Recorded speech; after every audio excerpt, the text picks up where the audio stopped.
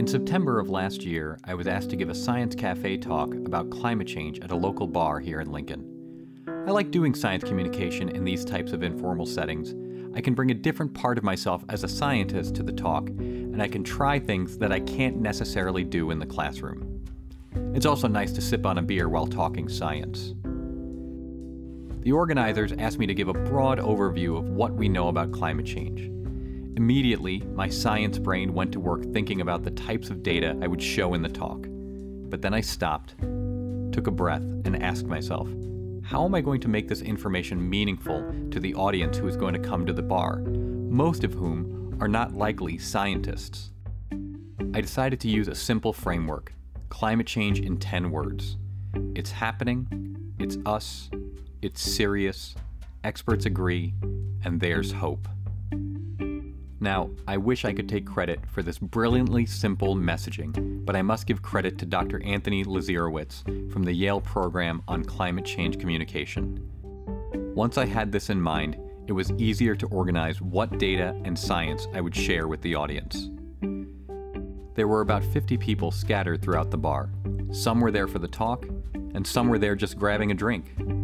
The talk went great, a lot of deep affirmative nods, the type that I see in my classroom when my students are really understanding a topic. It always feels good to see that, whether it's in a classroom or in a bar. After unpacking the science inside each of those 10 words, I opened it up for some questions. One of the audience members raised their hand, and I chuckled to say, "We're not in class, we're in a bar." The audience member chuckled back and said, "I heard the models don't take the sun into account. Isn't that a problem?" I had come prepared for this type of question because this is one of the most persistent climate change myths out there. It's one that has been debunked over and over again, but somehow remains lodged in the public consciousness. When I find myself frustrated about why these ideas persist, I try to remember that these ideas are part of a much larger campaign of disinformation and even outright intimidation by the fossil fuel industry.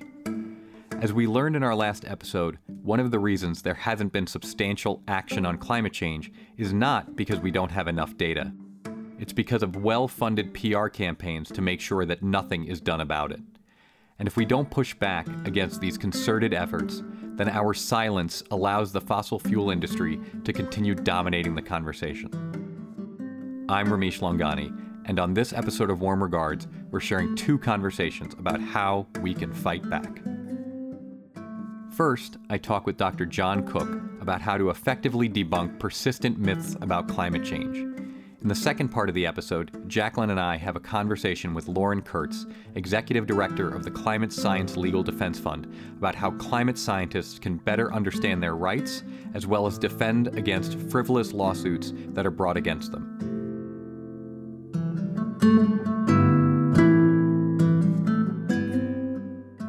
Our first guest, Dr. John Cook, is a research assistant professor at the Center for Climate Change Communication at George Mason University, researching cognitive science. I use resources from John's work all the time in my classes. John has been working on debunking the myths around climate change for a long time, and I knew he'd be the perfect person for discussing this aspect of climate disinformation and how to combat it. I think that the most effective way to debunk myths is explaining the techniques used to mislead, taking an almost logic or rhetoric-based way of exposing the different denialist techniques or different fallacies used to mislead people. Has there been one way or rhetorical framework that has been particularly effective at myth debunking? What I've been working from is some work that was originally done by Mark Hufnagel. He works in the field of medicine, but he writes a blog about science denial. And he summarized a number of years ago, I think back in 2009, the 5 most common techniques found in science denial, whether it's misinformation about climate change or tobacco or vaccination. Since he originally published that, I've been working with that, and I summarize it with the acronym FLICC, F-L-I-C-C. And those techniques are fake experts, logical fallacies, impossible expectations, cherry picking, and conspiracy theories. That framework has been really helpful and practical and easy to remember, which is important too when you're trying to communicate best practices. In your experience, is pointing out a logical fallacy, for example, more impactful on debunking myths than, let's say, highlighting that someone might be a fake expert? So do you think explaining the techniques of denial are more effective than debunking one myth at a time? Okay, well, you could explain the science and all the facts to do with each myth, but that only works with that one particular myth. But if you explain the techniques of denial, that can work across a whole range of different myths because the same technique is seen over and over and over again. Once they know that pattern, that particular technique, they can see that pattern in other misinformation as well. In the misinformation research community, they call this the umbrella of protection. By explaining the techniques of denial, you can convey protection against misinformation across multiple myths. So you just mentioned protection against misinformation, and I know that you work on something called inoculation theory. What is inoculation theory and how does it work? Inoculation theory basically takes the idea of vaccination and applies it to knowledge. You can help people build up resistance against misinformation by exposing them to a weak form of misinformation. And what I mean by a weak form of misinformation is by saying, well, here is this myth, and here is the technique that it uses. So you're delivering it in a weakened form. And once they understand that technique, then they're less vulnerable to being misled by that technique. You've written about how debunking might actually reinforce the myth if not done properly. Could you give examples of how you've used the Flick method to effectively debunk a myth so that our audience can visualize it? Well, I mean, when you debunk myths, you kind of have to mention the myth anyway. And that's not necessarily a bad thing if you do it right, because you need to activate the myth in people's minds in order for them to flag it as false. The only problem is when you put too much emphasis on the myth, when you lead with the myth, when your headline is the myth, which fact checkers do a lot, that can often be the only thing that people remember afterwards. And so that's where you run into the danger of reinforcing the myth. But to answer your question, the example I used in my PhD was debunking the technique of fake experts. And the specific myth that I used was the Global Warming Petition Project. This is a petition, a website that lists 31,000 science graduates who have signed a statement saying that humans aren't disrupting climate.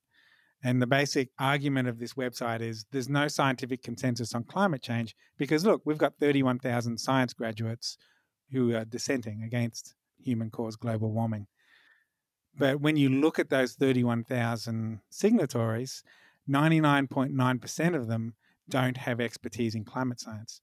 Because it's any science graduate, you have graduates in computer science or veterinary science or medical science or engineering, but less than 0.1% of them have expertise in climate research.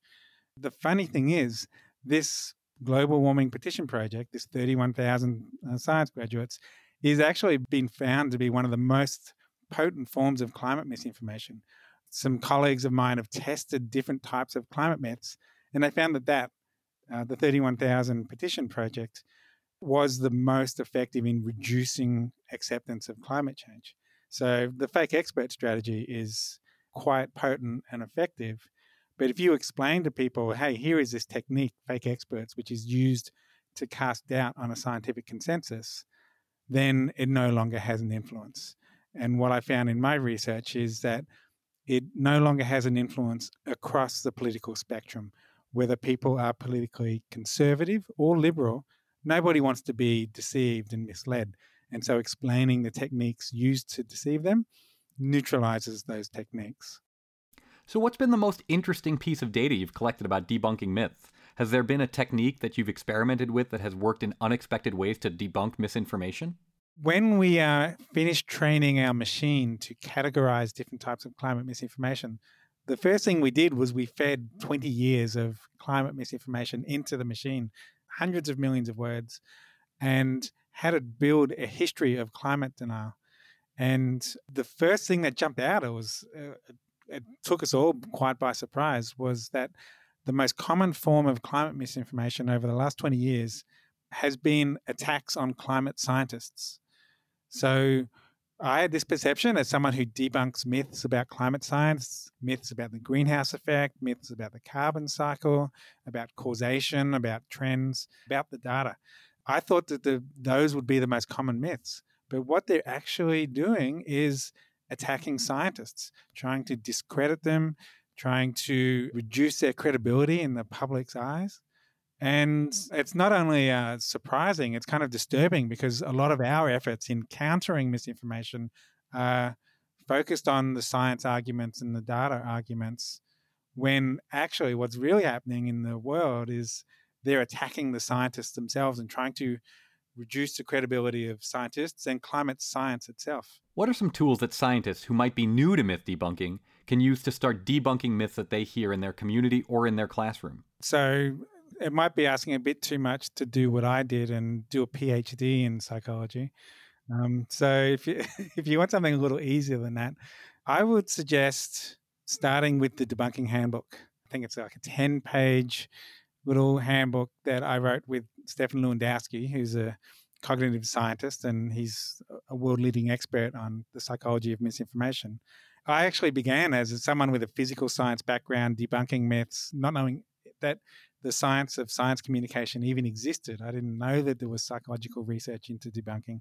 And Stefan Lewandowski originally approached me and said, here is some research showing the wrong ways of debunking myths, and diplomatically communicating to me that I was doing it all in the wrong way on my own website, Skeptical Science. To me, that ended up being a life-changing moment, realizing that there was this research into how to communicate science. And once I started diving into the research myself, I asked Steve, is there a concise guide? Has anyone encapsulated all this research into something digestible, short, and accessible? And there wasn't. So we wrote the debunking handbook. We just boiled down the research to the bare minimum, what someone would need to know if they wanted to debunk misinformation.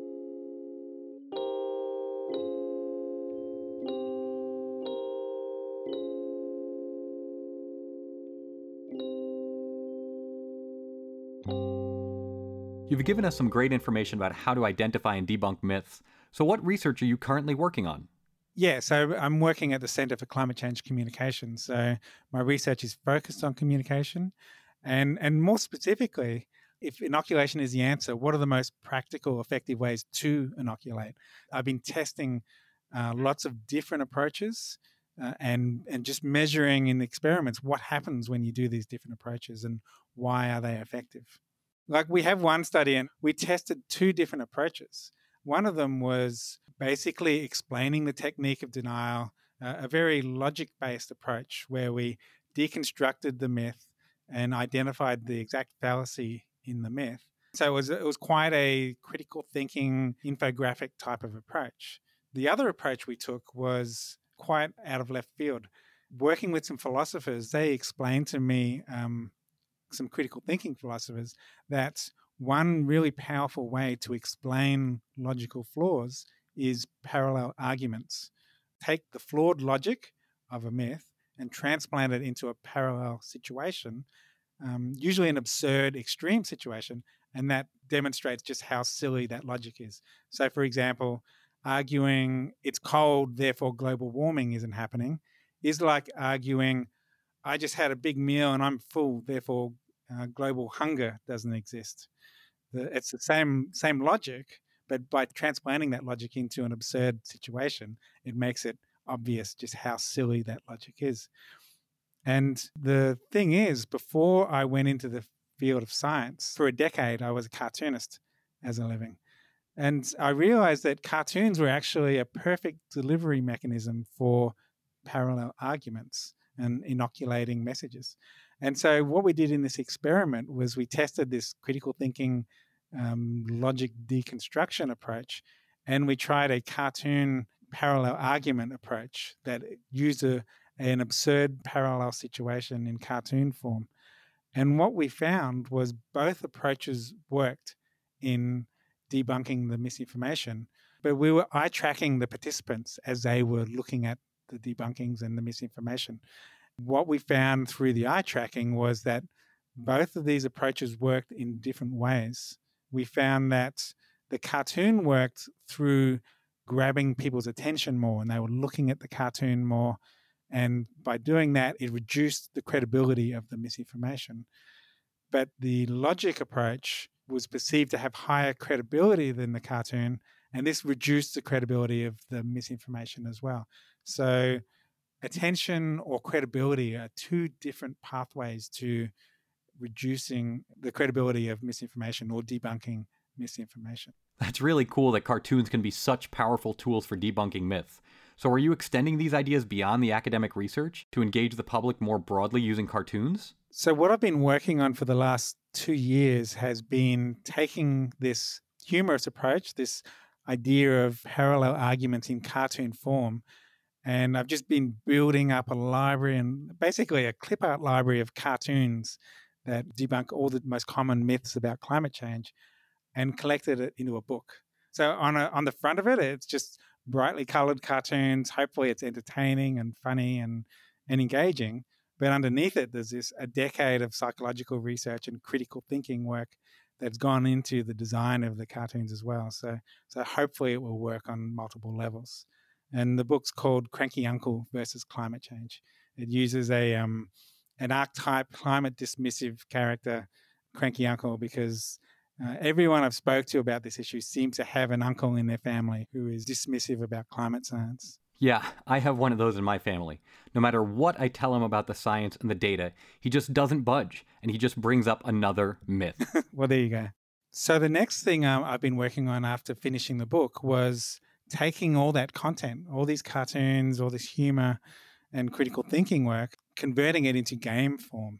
I've been reading a lot of literature into gamification and the power of games to educate and promote positive behavior and to educate. So it turns out that gamification can help solve one of the biggest problems with misinformation and science denial. And that problem is how our brains are hardwired. Almost all of the thinking that we do as human beings is fast thinking. It's automatic, it's instinctive, it's instantaneous. But the problem is, in order to identify misinformation, to assess arguments, to try to detect whether we're being misled or not, it requires a much more effortful form of slow thinking, or what psychologists call system 2 thinking. And it's just really hard to do. And so in an ideal world, we could get the whole population training themselves, doing critical thinking courses, engaging in system 2 thinking. And that is what I'm developing curriculum to do that very thing. But realistically, how do we inoculate people against all the fake news and misinformation that they're being bombarded with constantly? How do we get them to detect efforts to mislead them? And it turns out that there's actually 3 ways of thinking. There's the fast thinking, the system 1 thinking. There's the slow, effortful system 2 thinking. But there's also expert thinking.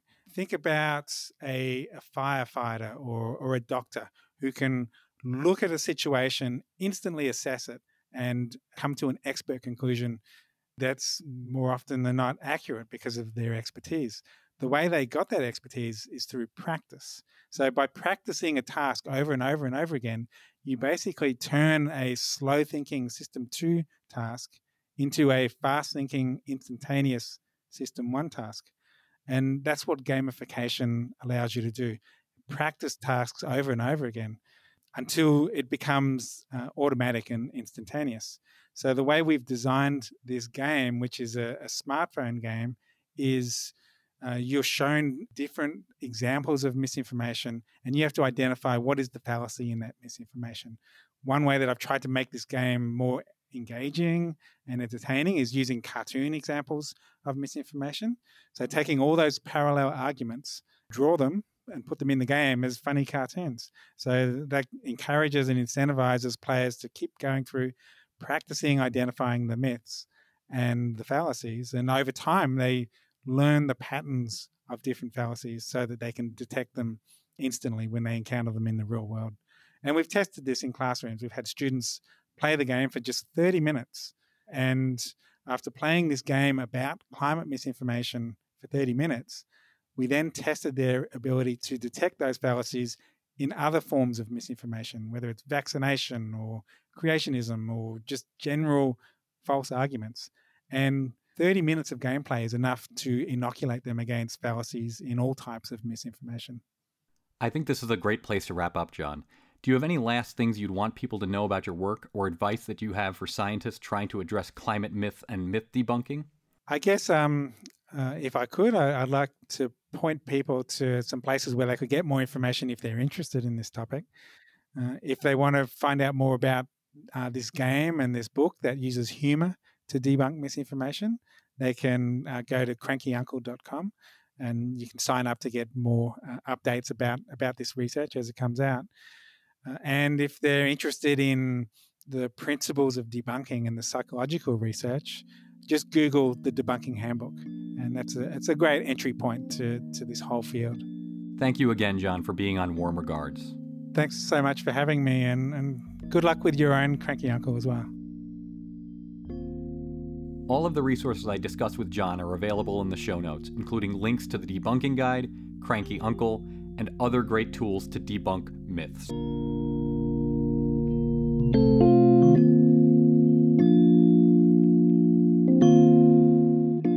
Hey everyone, this is Justin Schell, the producer for Warm Regards.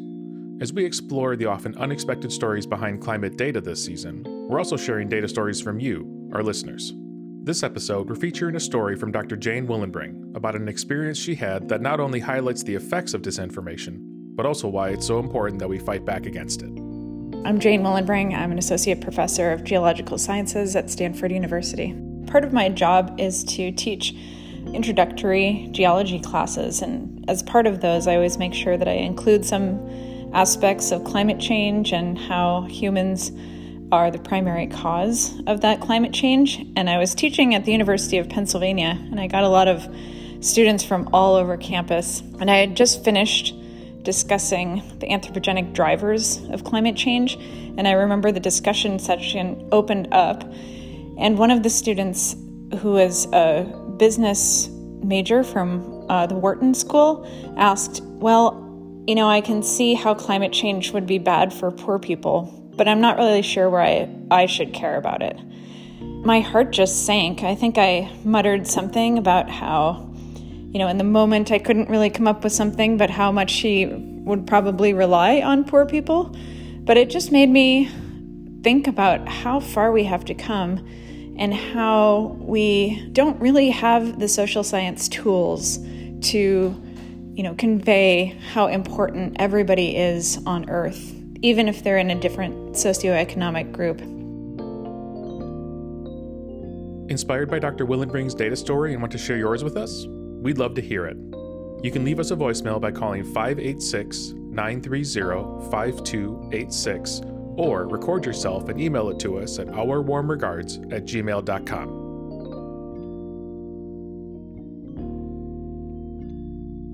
Jacqueline Gill here. We're going to shift gears now and talk about the legal system. As we learned in a previous episode, the fossil fuel industry's efforts to spread disinformation about climate science goes way back, and they've been really effective at delaying climate action, especially when it comes to environmental regulations. A lot of those tactics have focused on singing the praises of petroleum products, convincing us that we just can't survive without plastics. Or they'll greenwash fossil fuels like natural gas and clean coal to convince us that we can carry on business as usual. But sometimes, these efforts involve actual attacks on climate scientists themselves. This work has two main goals. First, by undermining climate scientists, you can introduce a false sense of uncertainty about the realities of climate change, and maybe even make people think that climate change is a partisan issue, not a scientific one. Secondly, by harassing the most outspoken climate advocates, you can create an atmosphere of fear or intimidation. Maybe scientists will think twice about speaking out for fear of being targeted by spurious lawsuits or other attacks. Because think about it. As much fun as a good courtroom procedural can be to watch on TV, most of us would prefer not to be the one on the stand being cross-examined. Lawsuits are costly, they're time-consuming, and they're scary. They're intended to be. Thankfully, there are resources out there to support scientists who find themselves targeted by this kind of harassment over their research. We sat down with Lauren Kurtz, Executive Director of the Climate Science Legal Defense Fund. Yes, that is something that actually exists. The fund was started back in 2011, in part to help defray the costs of an ideologically motivated lawsuit against the University of Virginia and climate scientist Michael Mann. You may have heard of him. He's the lead author of the famous hockey stick curve paper. The fund has since grown into a permanent organization, and they offer a range of free legal and educational services to the climate science community, including legal aid clinics at scientific conferences and continuing education courses for attorneys. And, of course, they still provide pro bono legal assistance to scientists who are threatened, harassed, or attacked due to their findings. Lauren, thank you so much for joining us on Warm Regards. To start us off, how did you, as a lawyer, end up doing this kind of work? I knew I always wanted to get into environmental law, particularly after I spent a summer as a conservation biology researcher, and it was really an amazing experience, but it actually did drive home that you have to be a particular kind of person to enjoy science. And I realized that I was not quite that person, but I very much wanted to be a part of bringing science into the forefront and living in a more science and evidence-based world. So I went to law school out of college to study environmental law, but it's a bit of a tricky field to break into. So I actually spent a number of years doing securities litigation, especially in the post-Madoff, post-financial crisis world, dealing with that, which was fascinating and definitely learned a lot, but it really drove home that I extremely did not want to be doing that for a career. So the Climate Science Legal Defense Fund was formed a few years before I started, and it came to my attention because the two volunteers who'd been running it were looking for someone to helm it full time. And that was a big shift from what I was doing. I was working at a 1,000-attorney law firm. And so running something by myself that had been started by two volunteers was definitely a big shift. But I thought it was such an amazing mission and such an important issue that I jumped into it. And we're still a relatively small group. There's about 5 of us, depending on how you count part-time roles. But we work on a pretty niche, but I would say important issue. And it's unfortunately one that continues to grow. So why would a climate scientist need to call the Climate Science Legal Defense Fund? Well, there's 2 reasons. One, we do help people who just want to understand their rights and are looking to get more proactive, especially these days as scientists become more politically engaged, which I personally think is a great thing. So if a scientist, wants to understand better about what are their rights or what they could be doing if they wanted to get more involved in, say, activism or advocacy, we are very, very, very happy to talk about that. We do like to help people on the proactive side of things. And I'm not sure that everyone knows that they are free to reach out to us, even if they don't have an active burning issue. But we would very much love to be involved in preventative work or helping scientists feel more empowered to take action. And then secondly, I think is the more typical way that people think to call us, which is that you have been on the receiving end of a subpoena or an open records request or an email from someone who said that you defamed them and they're thinking about pressing a lawsuit. And then we obviously are very happy to help navigate that and help scientists respond or find external lawyers or perhaps look into it and say this person doesn't have a case. It'd be very surprising if they actually did file a defamation lawsuit. It's a whole range, but we are definitely there on the more traditional defense side as well. There are a whole range of other things that we don't do in quite the same level of frequency, but that doesn't mean they don't happen, like helping people respond to death threats, helping people respond to contract disputes, helping people deal with political issues at their university. They may be researching something that their university finds unpalatable, especially people who are in states for which something like climate research is a little bit more contentious than it might be in other states. The overarching theme is, is this person doing legitimate research and are they being targeted because of it? So you're talking about things that could be pretty scary for someone like me. I'm imagining checking my mailbox at work and finding some envelope full of official legal sounding documents. And even though I've watched multiple seasons of Suits and The Good Wife, I am somehow not trained for this. So thinking about how I would feel, you must deal with people who are feeling really panicked. Yeah, sometimes. And I think that's unfortunately one of the ways in which, people who wish to intimidate scientists have been successful. Because your average scientist is not in the ins and out of the legal field for a good reason. When they get some sort of official seeming paperwork threatening a potential lawsuit, that can really stop you cold. And there's a good chance that that has been done just to intimidate. Sometimes lawsuits are still filed with the intent of continuing the intimidation. Sometimes it's just a ploy. but we obviously want to look at it seriously and help the scientists strategize on how to respond. So let's say a climate scientist gets threatened with one of these lawsuits. How do they know when it's a serious enough threat to call the Legal Defense Fund? I think it is helpful for scientists in general to have a basic understanding of the landscape in which they operate. So, for example, if you are at a public university, one of the most common things that scientists face, and this is in all disciplines, not just climate, are open records requests, which is a way in which people can use state transparency laws to get more information about what you're researching and what you're doing, possibly get into your emails. The laws themselves, unfortunately, have not always been very well written. And so they have been used at times to target researchers and ask for truly every single email they've ever written or received with the very express purpose of trying to cherry pick information. That's obviously a somewhat extreme case. But if you are someone who is, say, at a public university, it is very helpful to at least understand what the possibilities are. Then you'll be less blindsided, and perhaps you can take certain precautions like using your email in a different way or being a little bit more sensitive to the possibility that at one point you may have to turn over copious amounts of records to anyone who asks. I'm a faculty member at a public university, and I teach about and I research climate change. I'm also pretty outspoken on the internet, and I'm sure there are people who would love to dig through my emails for some kind of gotcha moment. I mean, it's exactly what happened with ClimateGate, which is this famous incident where emails were taken completely out of context and misrepresented. And to this day, when I'm engaging with people online or elsewhere, I still see that this comes up in conversations all the time with non-scientists. I find this whole idea so frustrating because so much of what climate scientists do is really transparent. We're often at public institutions, or we work for federal agencies where there's mandates for, making everything that we do open and transparent as much as possible. Most of us are publicly funded. A lot of our salaries are public, et cetera, et cetera. And I feel like people are taking advantage of that transparency in order to spread disinformation and doubt. So I'd love to hear more about how your work at the Climate Science Legal Defense Fund fits in with this sort of broader disinformation landscape.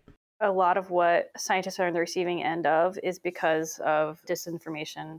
So I think it happens in two ways. One is exactly what you're talking about, attempts to hold scientists to this quote-unquote transparency standard, which is not really about true transparency. It's about putting them in a fishbowl and trying to glean something tiny, years ago that can be used to blow completely out of proportion. Some phrase in an email that came off as a little clunky and may not have the same meaning to a layperson that it does to a researcher, that can be used to take out of context, that sort of ClimateGate-esque thing that you mentioned.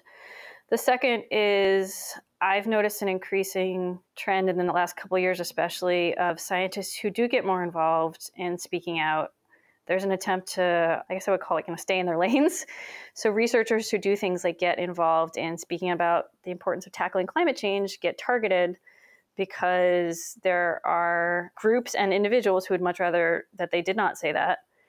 And it's an attempt by them to silence researchers into not speaking out. And I think that also contributes to disinformation. As a lawyer defending climate scientists, how deep do you typically have to dive into the data on climate change? I mean, how data literate do you need to be to take on a case? And is the climate data ever central to the case? There's been some commentary about, defending data in court, and that absolutely does happen. And I think that is an important part of, for example, attribution litigation or mitigation litigation, the sorts of actions that people are taking against fossil fuel companies or taking against municipalities for not properly preparing for climate change. Data is definitely an important aspect of those sorts of cases. But where scientists find themselves under fire, it's not usually because someone quibbles with how they've done their data. That is a dispute that obviously happens, but it's not the sort of thing that people are dragging scientists to court over. These sorts of lawsuits, they're not asking about data, actually. They're not asking about the sorts of information that a person would need to replicate or evaluate results. They're looking for things like emails. And they're looking for terminology that they can use to take out of context. Or they're claiming that there was a defamation made by, a certain critique. We helped a researcher a few years ago who was threatened with a defamation lawsuit because he criticized someone who denied that sea level rise was happening. And that's not defamation, but you certainly could threaten a defamation lawsuit, and that was what was attempted. Okay, wow. That's really surprising to me because in my mind as a scientist, I always imagined it would be something along the lines of, we want to see your spreadsheets. Like, we want to look for any little error or mistake, or we're going to quibble with the way that you collected these data. So oftentimes in the social media disinformation landscape, you see people focusing on the data or coming up with arguments like, but they didn't take urban heat islands into account, or they'll throw these little graphs up without any axis labels and try to argue that climate change is really sunspots or something like that. So in other words, there are these attacks that focus on the basic science of climate change itself. So it's really interesting for me to hear that in the legal landscape, they're really playing a different kind of game, it sounds like. By and large, the groups that are trying to hold scientists to this, quote unquote, transparency standard, which, like I said, is not actually transparency, they're not looking for things that would yield actual meaningful transparency. They're looking for emails and other things to intimidate, personal correspondence that might involve, jokes or other things that could be taken out of context to discredit or make a scientist look bad, those sorts of things. That's more of what we see, unfortunately. So as scientists, we're rigorous in our data collection and we're ready to defend our data to other scientists, right? I mean, that's the process of peer review. So if the data itself is not necessarily being questioned in the lawsuit, how do you and we as scientists prepare to defend ourselves against these sorts of attacks? It really wildly depends on the particular scenario, but I think overall it's not about the data, as I said, and it's not about truth, unfortunately. It's about focusing on the particular situation the scientist is in and trying to come up with a straightforward narrative as to why the legal system is being misused in this situation. Because that's really where we come in, are these areas in which people are misusing things like congressional investigations or the open record laws that I mentioned, defamation lawsuits, et cetera. And our position is, by and large, that this is not appropriate for the legal system to be putting scientists under fire like this. So we focus on that, and the truth is usually, it's a very important element, I think, overall, and it's obviously something that I wish we focus on more of in society, but unfortunately, the way the laws are written, it doesn't tend to rise to the top the way it probably should.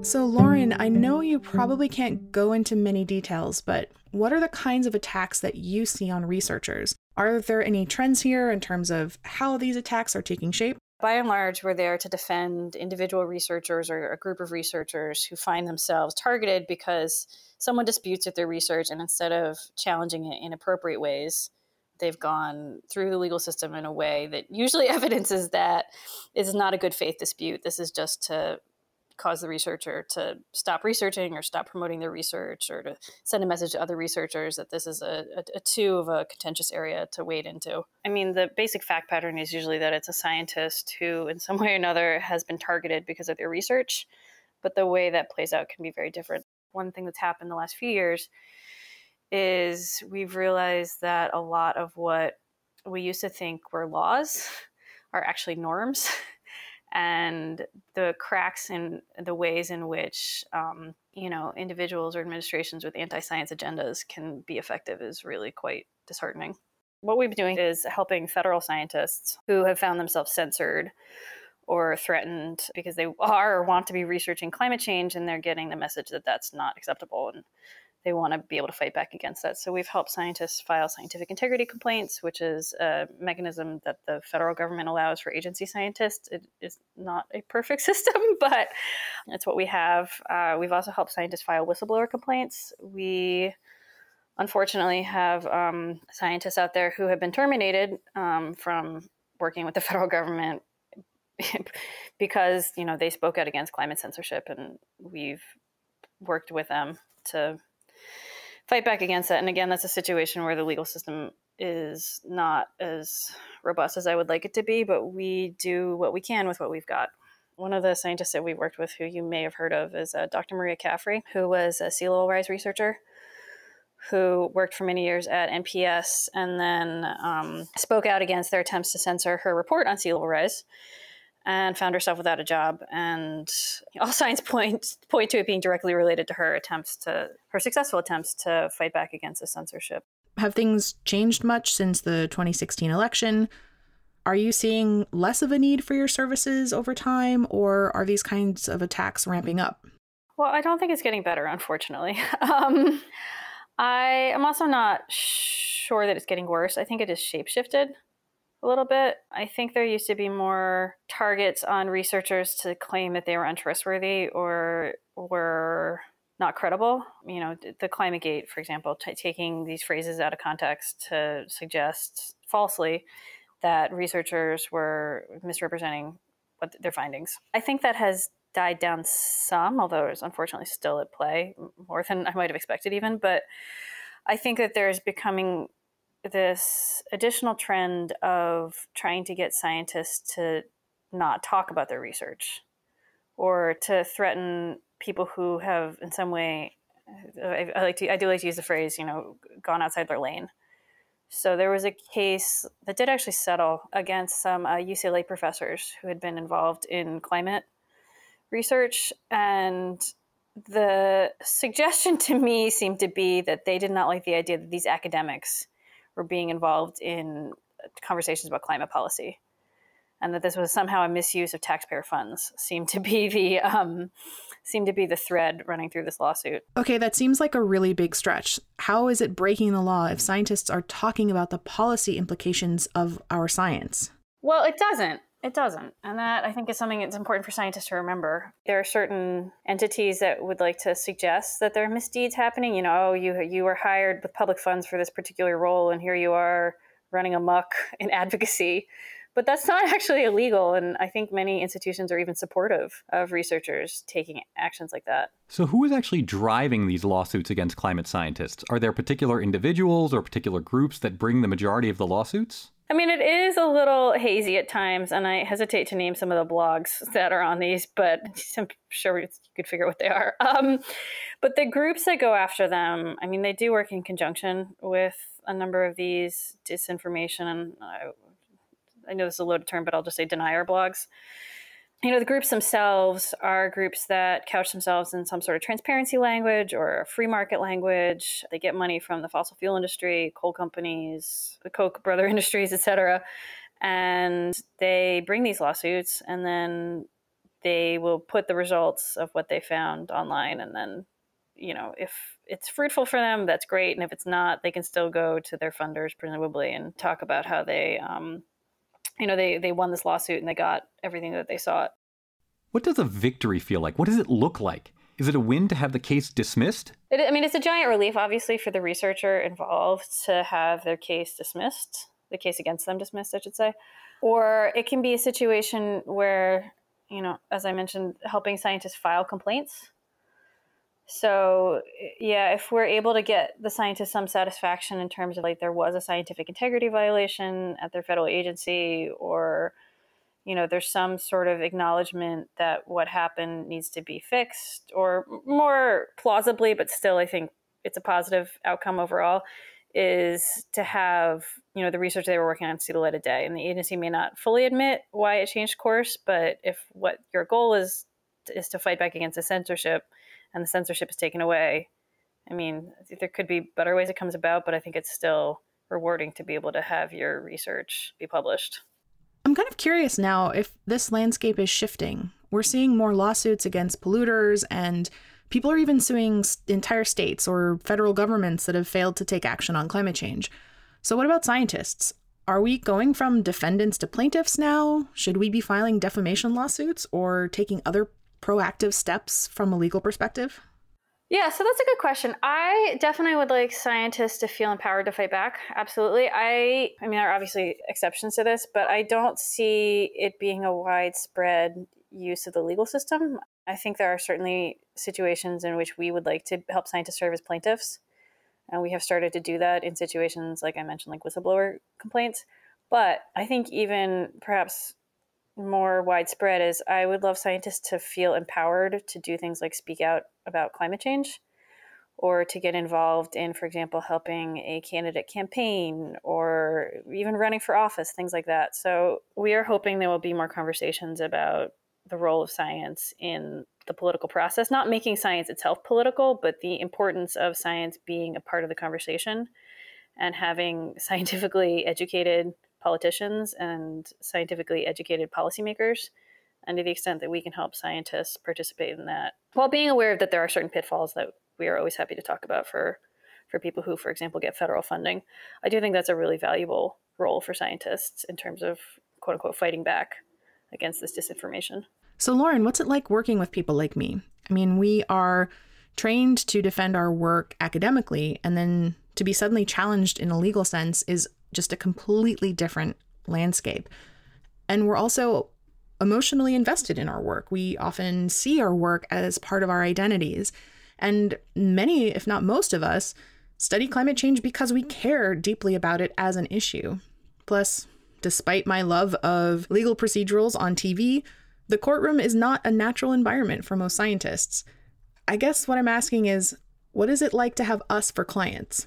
So I like having scientists for clients. My earlier legal career was working with hedge funds, and I have to say scientists are generally a better bunch to work with. I think there is sometimes this notion on the part of researchers that because something is true, that'll be what prevails. And I desperately wish that was the case more often than it seems to be in the legal space. I mean, I wouldn't say it's not that it's hard for scientists to understand that conceptually, but I do think that there are a number of assumptions that get made throughout the way that we have to talk through and make sure that they are acting in a way that is legally strategic, even if, you know, it's based on a series of assumptions that I think are genuinely understandable. You know, just making sure scientists are aware of the various traps that could befall them if they assume that truth in and of itself will save the day, because like I said, I really wish that wasn't the case, but it often, that the truth is not enough. Necessary, but not sufficient. Lauren, thank you so much for joining us. This was a really fun conversation, if a little frightening. Yeah, I hope I don't unnecessarily strike fear into people's hearts, because it can definitely be a difficult place to be if you're a scientist who deals with this, but we also want to make it clear that, you know, the work that scientists are doing is very important, and that we are not in any way trying to suggest that they should stop doing that. But I do think there's a value in knowing your rights, so to speak, and understanding that we do have your back if something were to happen. Anyone can reach out to us. We are at csldf.org. All of our contact info is in there, and everything is free and confidential. So please feel free to reach out. I have to say, it does make me feel a lot better knowing that you're there as a resource, and that as scientists, we don't have to fight these attacks alone. And for our listeners, you can find links to more information about the Climate Science Legal Defense Fund and how to get in touch with them should you need them in our show notes.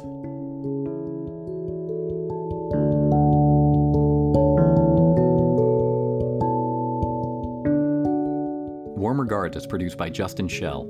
Joe Stormer creates our transcripts, and Catherine Pinehart is our social media maven. Music for this episode comes from Blue Dot Sessions. You can find a transcript of this episode, listen to previous episodes, and find links to subscribe via the podcast platform of your choice on our website, warmregardspodcast.com. Also, something that really helps more people learn about our show is if you could leave a quick review or rating, especially on Apple Podcasts. You can reach us at ourwarmregards@gmail.com or find us on Twitter at ourwarmregards. This season of Warm Regards is made possible by our patrons on Patreon, including Rich Bunnell. Their donations help pay our great team members, Justin, Joe, and Catherine, for all of their hard work. If you're interested in supporting the show, you can go to patreon.com/warmregards. There's also a link to the page in our show notes and website. From all of us at Warm Regards, thanks for letting us into your head.